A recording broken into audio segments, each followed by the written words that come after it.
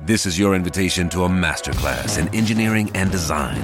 Your ticket to go from 0 to 60 with the Lexus Performance Line. A feeling this dynamic is invite only. Fortunately, you're invited. Experience the exhilaration of the Lexus Performance Line and some of the best offers of the year on select models at the Invitation to Lexus sales event, now through April 1st. Experience amazing at your Lexus dealer.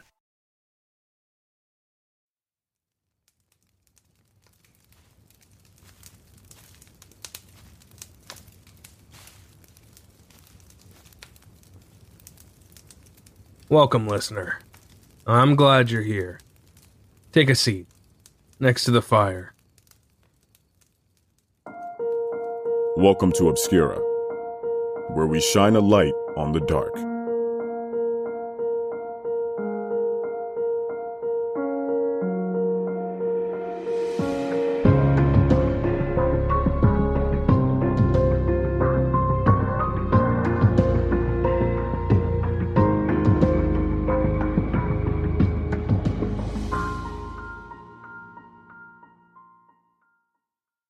Part 3.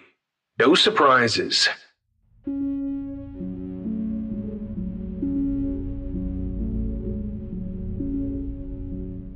James Field Jr. was born on April 26, 1997. Before he had even been born, his mother Samantha had experienced her own share of tragedy. When she was only 16, Samantha's parents divorced, and she and her mother moved out into an apartment of their own. According to the Cincinnati Enquirer, only months later, in August 1984, Samantha's father murdered her mother before taking his own life. In mid-1996, Samantha became pregnant. There appears to be little information available about how she met her son's father, James Sr., who sadly wouldn't live to meet his son. In December 1996, 5 months before James Jr. was born, 33-year-old James Sr. was killed in a car crash near Erlanger, Kentucky. The Washington Post reported that James Sr. had left his unborn son money, which was to be kept in a trust until he reached adulthood. According to the New York Times, James grew up near Cincinnati and also spent a lot of his life in northern Kentucky. Samantha was confined to a wheelchair due to paraplegia. Mother and son lived in Florence, Kentucky, where Samantha also worked. James' family was said to have a history of bipolar disorder, and James himself battled mental illness from childhood, resulting in 3 hospitalizations during his school years and numerous interventions by medical professionals. James often experienced a loss of emotional and behavioral control in stressful situations, responding with aggression and angry outbursts. His family otherwise found him quiet and unremarkable, but from late 2010 onwards, Samantha regularly contacted the police for assistance. Concern about her teenage son had now developed into fear. As James continued to act out, becoming violent towards his mother, Samantha reported to the police on several occasions that James had threatened to beat her, taken her phone, hit her in the head, threatened her with a knife, and spat in her face. In late 2011, James was arrested and spent time in a juvenile detention facility. By this age, the 14-year-old had started doodling swastikas at school and had developed an intense fascination with Adolf Hitler. Following a psychological evaluation in January 2012, James was found to have depressive disorder, oppositional defiant disorder, a mood disorder, attention deficit hyperactivity disorder, schizoid personality disorder, parent-child relational issues, and antisocial traits. By now, James had started high school at Randall K. Cooper High School in Union, Kentucky. He was prescribed antipsychotic medication, which seemed to help regulate his behavioral responses. Despite his outbursts at home, James' classmates and teachers generally found him to be quiet and odd. He had a few friends, but kept mostly to himself. James continued to speak openly about idolizing Hitler and now identified as a Nazi sympathizer who aligned himself with white supremacist ideology. James' teachers found him to be intelligent, but his openly racist commentary, slurs, and behavior intimidated both his peers and teaching staff. 2 of his classmates recalled James frequently talking about the need for a violent revolution to deal with the problems that he believed Jews, African Americans, and others he perceived to be non-white posed to American society. One classmate later recalled, "He would always be determined that violence was the answer. He would always make a reference to what Hitler did as a solution to our problems." On another occasion, James told a classmate that the United States should have kept its military segregated. His reasoning was that he was planning to join the army. In the heat of battle, he felt he'd turn his gun on any fellow soldiers who were African American, Jewish, or Hispanic. In another instance, James asked a classmate, "What sound does a chainsaw make?" before answering his own question, "Run, nigger. Nigger, run." James was eventually suspended for calling an African American special needs teacher the N-word, telling a school administrator, "I don't want any nigger calling me down to this office. I don't want to work with him. He's not the same as you and me. You can't change my mind." According to USA Today, when James was in his senior year, he applied to join the Army but was turned down. He took to openly expressing his support for presidential candidate Donald Trump on the basis of Trump's immigration policy and his proposal regarding the U.S.-Mexican border. When James turned 18 in April, he chose to stop taking his prescribed medication. He demanded access to the money left in trust for him by his late father, and in June 2015, purchased his first vehicle, a 2010 Dodge Challenger. In that same year, James went on a class trip to Europe, where his disturbing behavior only saw his classmates further distance himself from his white supremacist extremism. James' roommate from the trip later told the Associated Press that James was the most excited about visiting Germany, which James referred to as the fatherland. During a trip to Dachau concentration camp in the south of the country, James' classmates noticed he was excitedly exploring the site. At one point, referring to Jewish prisoners, he gleefully exclaimed, "This is where the magic happened," and "It's almost like you can still hear them screaming." James graduated high school in 2015. He applied for the Army a second time and was successful, commencing basic training that August. However, according to the Cincinnati Enquirer, only 4 months later he was released from active duty due to failure to meet training standards. In September 2016, Samantha and James moved to Maumee, near Toledo, Ohio, to allow Samantha to take up a job opportunity. Early the following year, James moved into his own apartment. The New York Times reported that James started working as a security guard, as well as at a grocery store, and spent his spare time playing video games. He was also extremely active on a range of social media platforms, including Facebook, Instagram, and Twitter, where he was a prolific poster of anti-Semitic, white supremacist, and racist content. This included Nazi propaganda and symbols associated with the far right, and rhetoric openly expressing intolerance and hatred of African Americans, Jews, and anyone he perceived as not being Caucasian.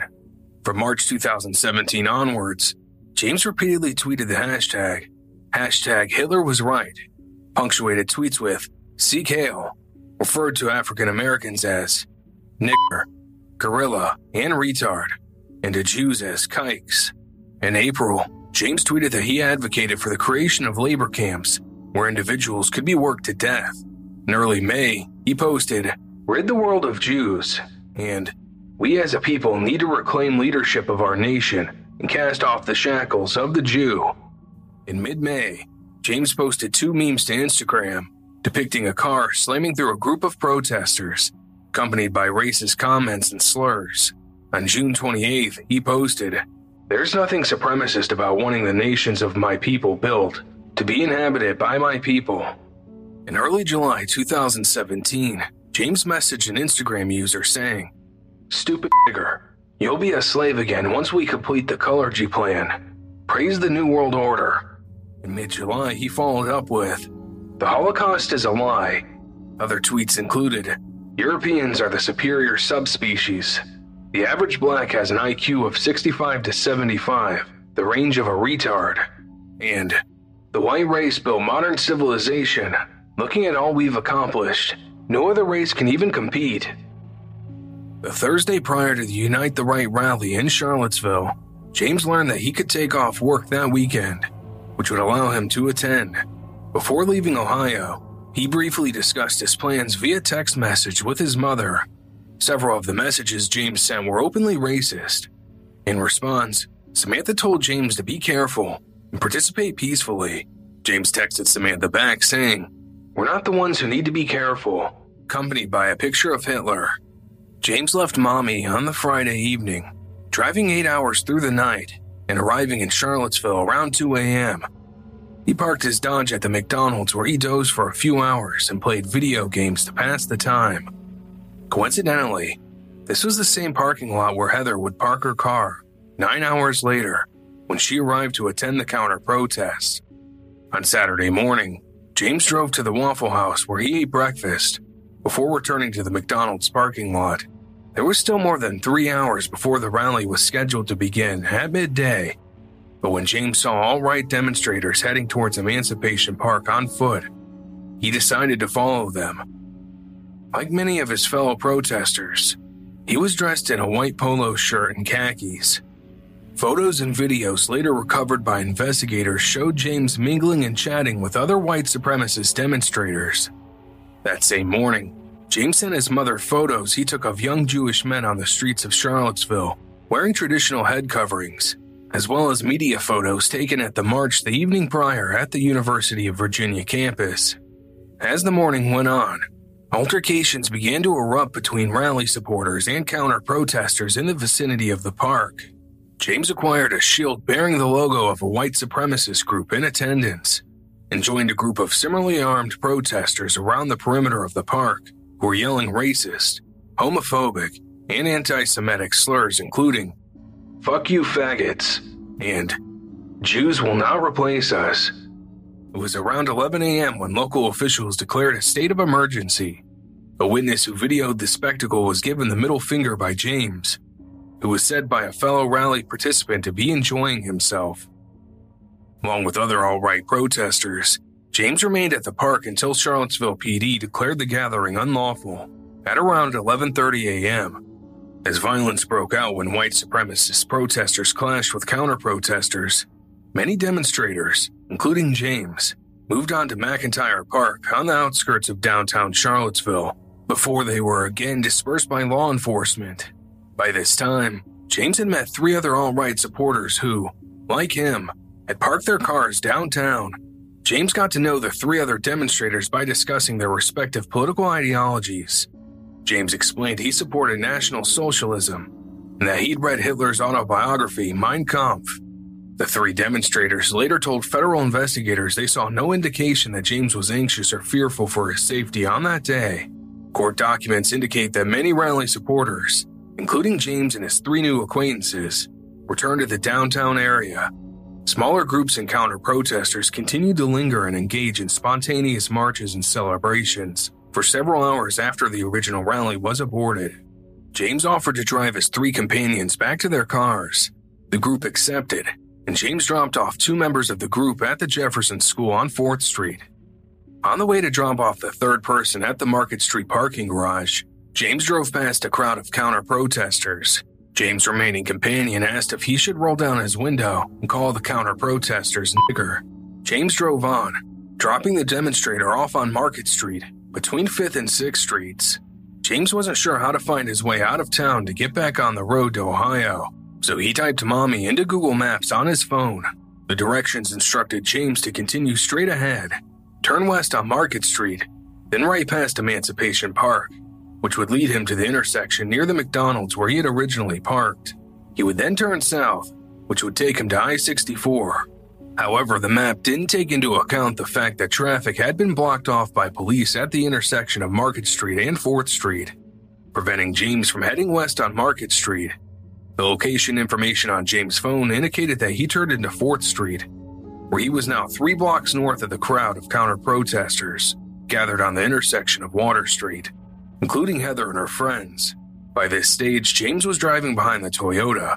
A block further up, he hesitated when he arrived at the intersection of Market and 4th Streets.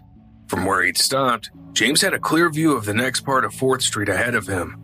It was a narrow side street which sloped downhill for 2 blocks, crossing a raised portion of the city's main street that converted into the pedestrianized mall. Continuing past the mall, 4th Street flattened out where it was intersected with Water Street. When James momentarily stopped at the crossing, a group of counter-protesters had gathered at the lower intersection. Both the minivan and the Toyota stopped at the intersection to let the crowd pass. James continued on slowly down 4th Street, crossing the pedestrian mall. He headed towards the lower portion of 4th Street where the crowd was beginning to turn the corner. Suddenly, James' path was blocked by the Toyota and a crowd up ahead, so he came to a stop. With no other vehicles or people behind him, James slowly reversed his car back up 4th Street, towards the intersection from where he'd come, stopping near the top of the hill. He had a clear path to take a detour backing out onto Market Street, where he could turn and drive away from the crowd to find an alternative route out of the city. Instead, he revved the engine and accelerated, tires screeching as he hurtled through a stop sign and across the mall. The Dodge traveled so fast as James accelerated over the elevated portion of the roadway that the undercarriage slammed into the incline at the entrance to the mall, causing some of it to break off, sending the vehicle airborne. James briefly lost control, but he tapped his brakes as he crossed the mall, again accelerating into the crowd without braking, striking one person after another. Many in the crowd jumped and pushed others out of the way as they saw the vehicle headed straight for them. At least 30 others, including Heather, weren't so fortunate. James only came to a stop when he collided with the rear of the Toyota, forcing it into the rear of the minivan in front, pushing it into the intersection. As the Dodge came to a halt, the crowd began attacking the vehicle, smashing the rear window. James quickly put the Dodge in reverse and accelerated back up 4th Street, ramming into more counter-protesters. After reaching the top of the hill, James turned onto Market Street and sped away from the scene. Part 4. Righteous Action. As investigations into the attack continued by the Charlottesville police, the FBI, and the Department of Justice, it was announced that there was a strong possibility James would face federal charges for crossing state lines to commit a hate crime. In a damage control exercise the day after Heather's death, the organizer of the rally spoke publicly in an effort to distance himself from the crime. But the press conference was aborted following a confrontation with outraged counter-protesters. An evening vigil was planned in Charlottesville the day following the attack. Organizers were forced to abandon the idea due to safety concerns over threats made by alt-right groups. Despite the formal event being canceled, counter-protesters and members of the community visited the site of the attack to pay their respects to Heather, pray, express their grief, and find comfort amongst those experiencing the same shock, pain, and despair. Those who gathered left balloons, flowers, candles, and messages of love drawn on the roadway in colorful chalk, mourning Heather's loss. Heather's friend Marcus, who was injured in the attack, attended the vigil in a wheelchair due to his injuries. He spoke to ABC News Australia about his message for the president following the tragedy. Donald Trump is Donald Trump.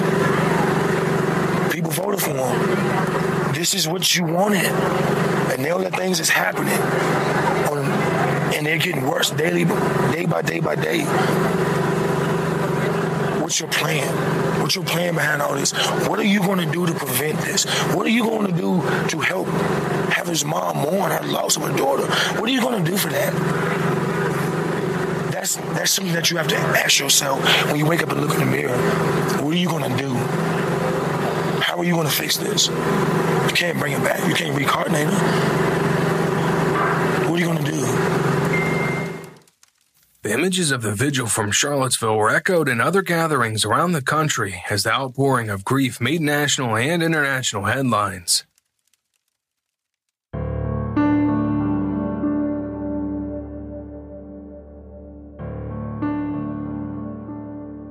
Following Heather's death, a crowdfunding page for her funeral expenses was established by her friend, Felicia, who told The Guardian, "She died doing what was right.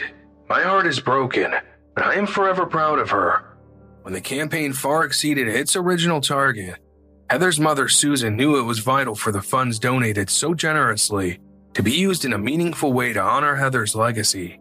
Along with Heather's boss, Alfred, Susan established the Heather Heyer Foundation, focused on civil rights. The nonprofit foundation awards scholarships to people dedicated to effecting positive social change. This includes scholarships for those seeking to further their studies in the fields of law, social work, social justice, and education. On August 14th, James appeared in court via video link from jail. He was charged with 1 count of second-degree murder, 3 counts of malicious wounding, and 1 count of failing to stop at an accident.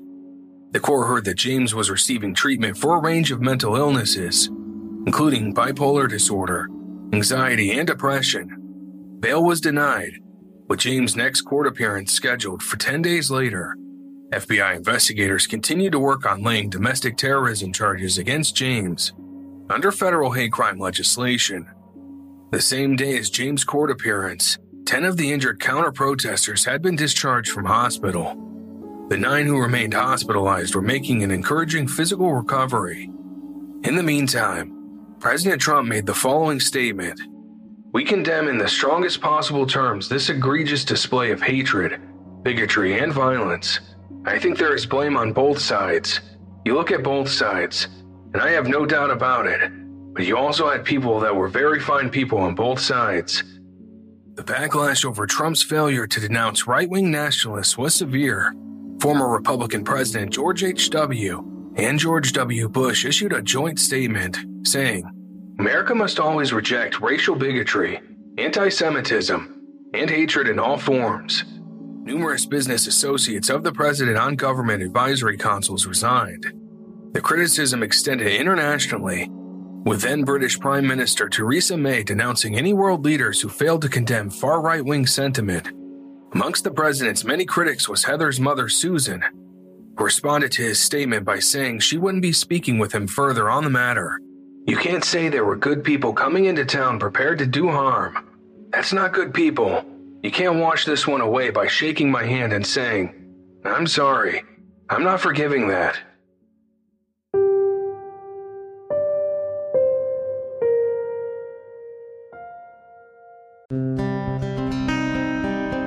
A detective came and knocked on the door, and I said, "Is it Renee?" And he just gave me that solemn look.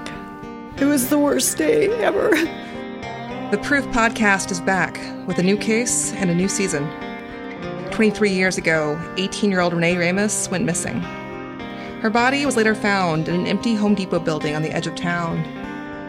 I don't think that they arrested the right people. It's about time somebody's trying to do something.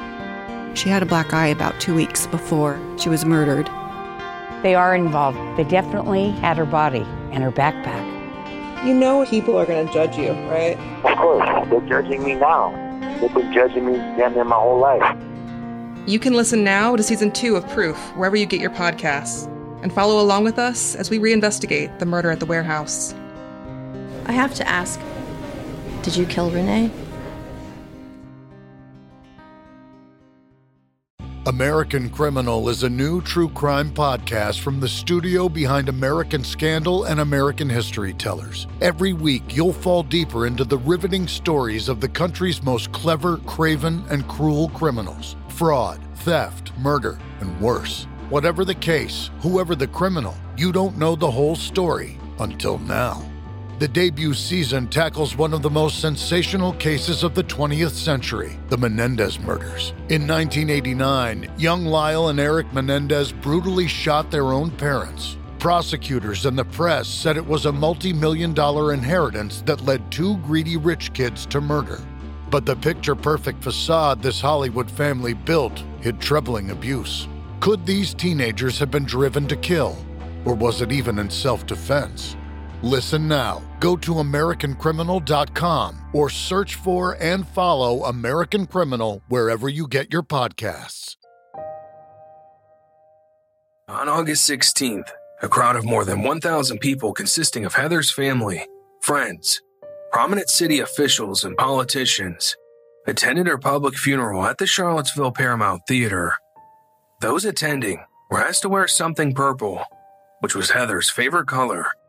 Many of the mourners, including Heather's friends, Courtney, Marcus, and Marissa, donned purple t-shirts with Heather's picture on the front. Below the quote in bold letters, "If you're not outraged, you're not paying attention."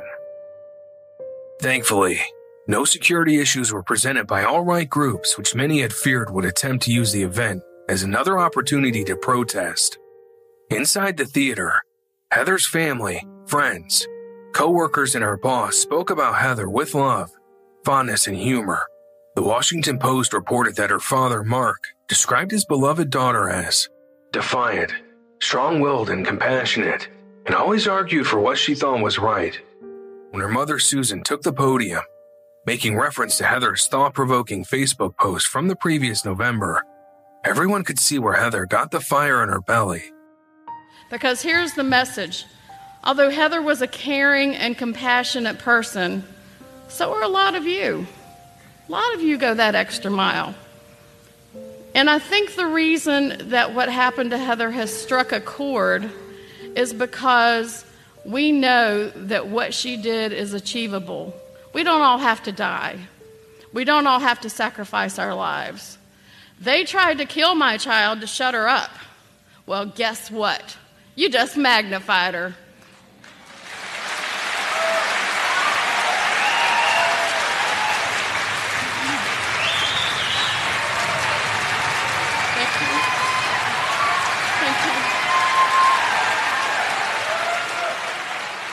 So remember in your heart, if you're not outraged, you're not paying attention. And I want you to pay attention, find what's wrong, don't ignore it, don't look the other way. You make a point to look at it and say to yourself, what can I do to make a difference? And that's how you're going to make my child's death worthwhile. I'd rather have my child, but by golly, if I got to give her up, we're going to make it count.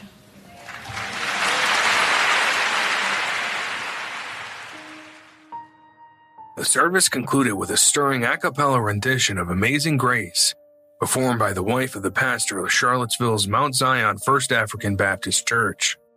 TheHill.com reported that Heather's family had to go to the extreme lengths of interring Heather's ashes at a secret location to protect the site from potential vandalism and damage by neo-Nazis and white supremacists. Susan received threats to her safety from various individuals who were investigated by the FBI, but the people responsible were never identified. While numerous additional charges of malicious wounding and aggravated malicious wounding were brought against James Fields, the debate over the removal of the Confederate statues and monuments continued to dominate the headlines. The New York Times reported that almost a week after the attack, the mayor of Charlottesville requested an emergency session of General Assembly be convened, facilitating the removal of the statue of Robert E. Lee in Emancipation Park. The Los Angeles Times reported that that same day, the organizer of the deadly rally, Jason Kessler, took to Twitter where he said, "Heather Heyer was a fat, disgusting communist. Communists have killed 94 million. Looks like it was payback time." Other alt-right leaders, including those who attended the rally, quickly sought to distance themselves from Jason's comments. Part 5. Tragedy into Action. As the investigation continued, police made detailed inquiries with James' mother. Samantha had first learned of the shocking news when a TV crew visited her at home. Genuinely bewildered, she told investigators that she didn't know the details or specifics of why James had attended the rally. NPR reported that as far as Samantha knew, her son had attended a rally for the president. While politics wasn't something that Samantha had discussed with James, she expressed surprise that her son would be interested in attending an alt-right political event. Susan told the Washington Post that she didn't want people to hate James because it wasn't what Heather would have wanted. Susan used her platform to express strong doubts that there would have been the same level of media coverage if a person of color had been killed instead of Heather, reminding reporters that the incident was about placing systemic racism at the center of the discussion, not Heather herself. Heather's mother, Susan, told Obscura, "I was determined to tell the truth and tell people who Heather was. She was actually afraid of violence. In terms of the civil rights movement, Heather is important, but at the same time, she's also not important. If Heather was alive today, she'd be on fire about what's happening, passionately involved, tweeting and Instagramming. The myth of the sanctity of white womanhood means Heather wouldn't have received the same attention if she was an African-American woman or African-American man." In the months following Heather's murder, Susan was inundated with contact from Charlottesville locals who had dealt directly with Heather in the course of her work at Miller Law Group, who were grateful for her compassion and honesty in their dealings. Speaking about James, Heather's father, Mark, told WESH2 News, "I will grieve for my daughter, probably for the rest of my life, but I don't want it to end there. I want her death to mean something, to wake people up. I don't care who you are. Everybody has a circle of influence. I don't care how small it is. Affect those people around you positively. We gotta change people's hearts. That's an insurmountable task." While many alt-right groups and prominent figures publicly denounced James' actions, this didn't stop online fundraising campaigns being established to raise money for his legal expenses. The Independent reported that both GoFundMe and Kickstarter removed accounts seeking donations to pay for James' defense. The campaigns violated both companies' terms and conditions regarding hate speech. There was no indication that James felt any remorse for his actions, or that his arrest and upcoming trial had caused him to reconsider his extreme views. In his phone calls from jails, which were mostly with his mother, James maintained racist and anti-Semitic beliefs.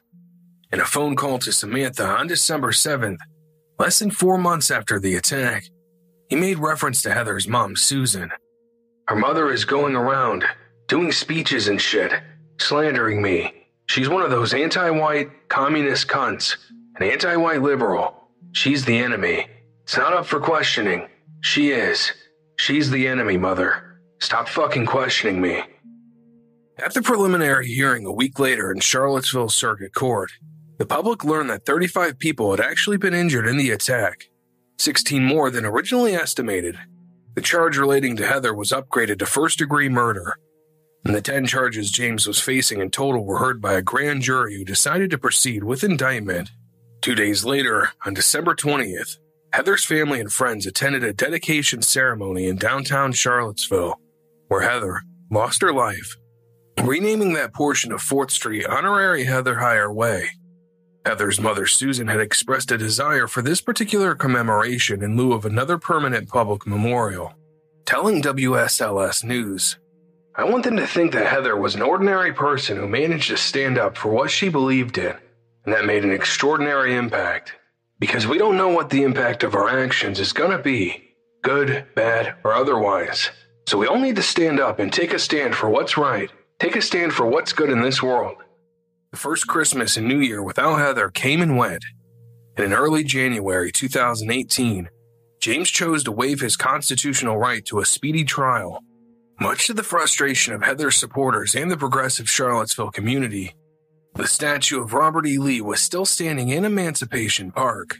Since the attack, it had been shrouded in black tarpaulins, as had the statue of Thomas Jackson. But in February 2018, a Virginia judge ordered that the coverings be removed. Federal investigators took 10 months to prepare their case against James. In addition to proving that he intentionally drove into the crowd of counter-protesters, prosecutors had to find evidence supporting the assertion that James was motivated by racist, white supremacist ideology. During the original search of his apartment, investigators found a neo-Nazi flag hanging on his bedroom wall, an A4-size framed photograph of Hitler, and a copy of Mein Kampf displayed prominently on James' bedside table. On June 27, 2018, a federal grand jury indicted James on a total of 30 charges under 2 hate crime statutes. These included 29 counts of willfully causing or attempting to cause bodily injury to anyone because of their actual or perceived race, color, religion, or national origin, and others he perceived to be non-white. James was also charged with intentionally killing and attempting to kill more than one person in a single criminal episode. On July 5th, he pled not guilty to all 30 charges. A year after Heather's murder, a statue of Robert E. Lee in Emancipation Park, which had since been renamed Market Street Park, was still standing. Much of the Charlottesville community rallied behind Heather's family and her support for Black Lives Matter. But there was still an undercurrent of resistance that pushed back against both the movement and ongoing publicity around Heather's death. In the lead up to the 1-year anniversary of Heather's murder, a state of emergency was declared across the whole of Virginia in an effort to discourage any further protests or demonstrations. On the 1-year anniversary of Heather's murder, anti-fascist protesters, including Black Lives Matter activists, marched in Heather's honor and to protest white supremacy. While no right-wing extremist attended, a heavy police presence saw scuffles break out between peaceful protesters and law enforcement as tensions escalated. From behind barricades, protesters chanted Heather's name. And whose streets? Our streets. Flowers, signs, pinwheels, prayer flags, and candles were laid as people gathered at the spot where Heather was killed. As had been the case a year earlier following the attack, the brick walls on either side of the street and the roadway bore hundreds of colorful messages of peace and love, written in chalk, including one saying, "Gone, but not forgotten."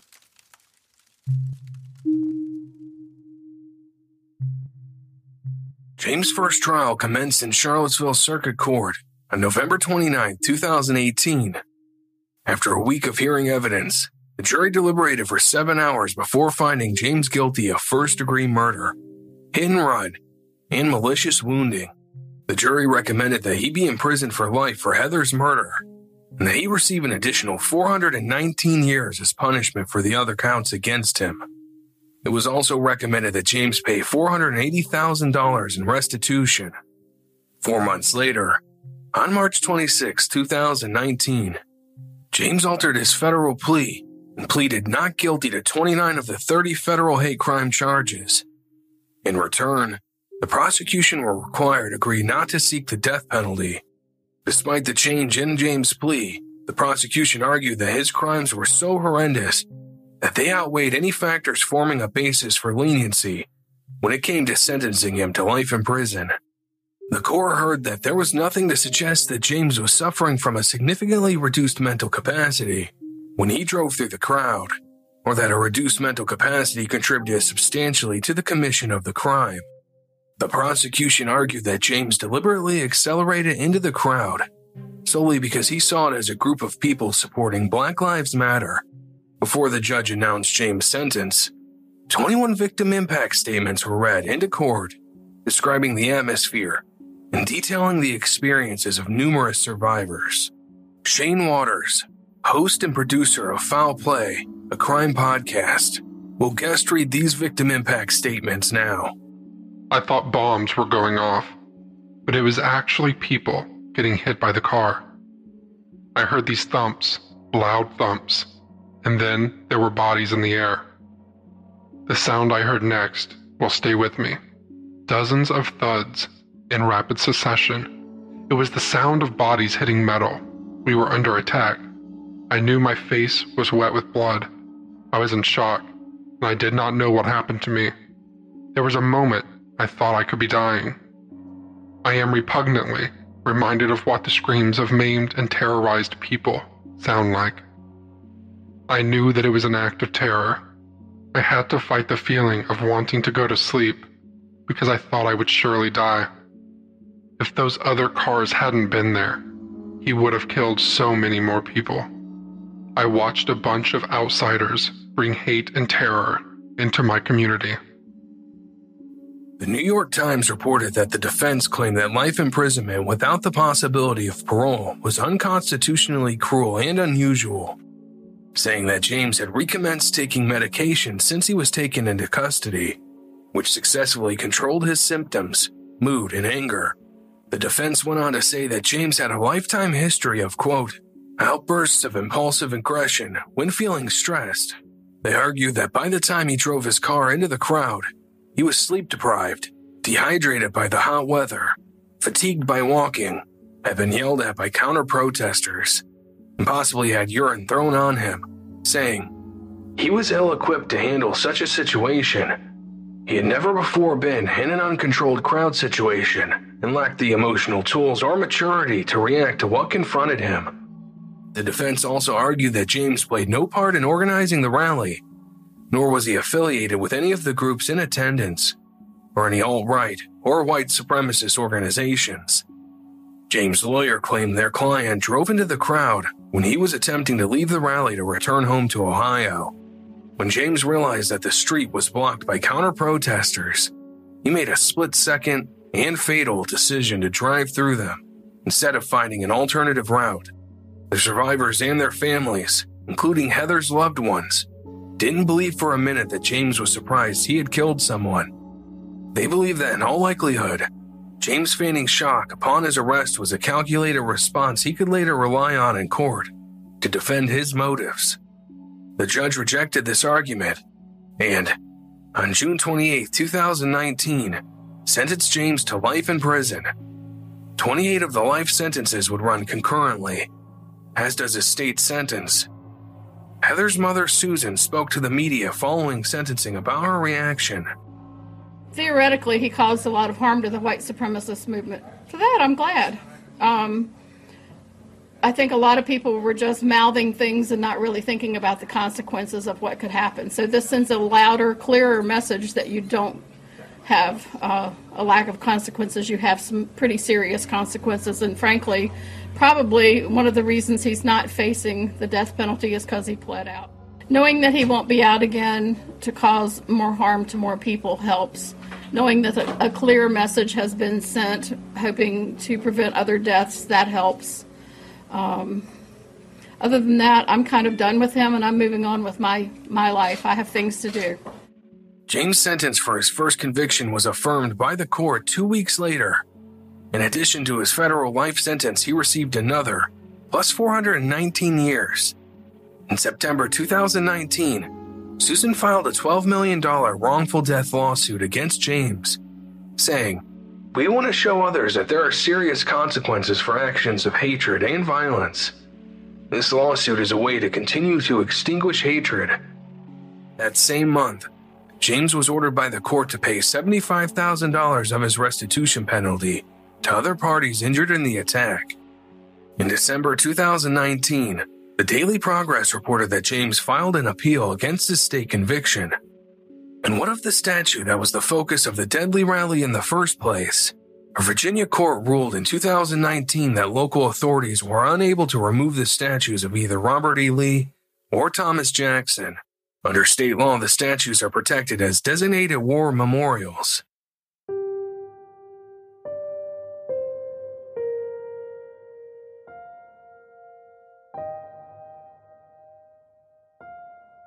A plaque dedicated to Heather's memory was erected at the Southern Poverty Law Center in Montgomery, Alabama. Her mother, Susan, continues to campaign tirelessly for social justice and fighting hatred in her roles as president and chair of the board of Heather Heyer Foundation.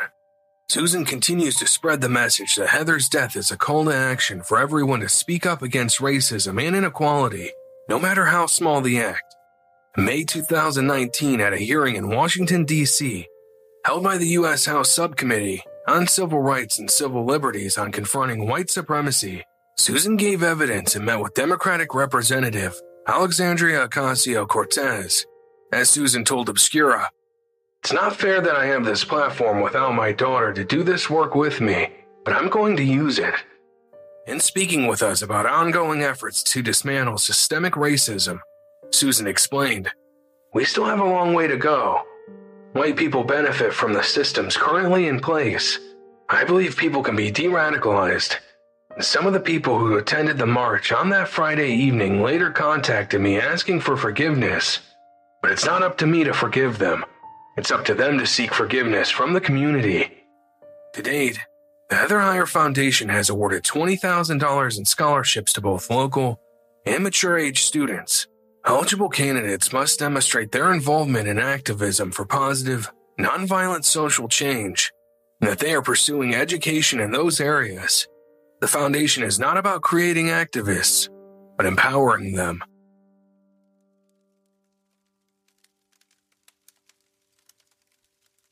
Susan spoke to Obscura about her advice for taking action against hate at grassroots levels. "We had the opportunity to make changes when Heather died, and we didn't do it. More people are talking, but we have the opportunity now to make the serious, systemic changes needed. The status quo isn't working for everyone, so we need to find a solution that works. Educate yourself. Read and listen. Don't ask Black people. The information is out there about how you can help. It's not going to feel comfortable, but be open-minded." We were deeply honored to speak at length with Susan Bro in the process of conducting our research for today's story. We are incredibly grateful to her for sharing her time, Memories of Heather, and her thoughts on the state of the civil rights movement in the U.S. today. For those interested in further reading about tackling racism, Susan recommends additional resources, including books by authors and educators Ibram X. Kendi and Catrice Jackson, and former white supremacist Christian Piccolini. Links to these, as well as information about how you can donate to the Heather Heyer Foundation and the Southern Poverty Law Center, are included in the show notes for today's episode, as well as on our website. Thank you for listening, and keep the fire burning.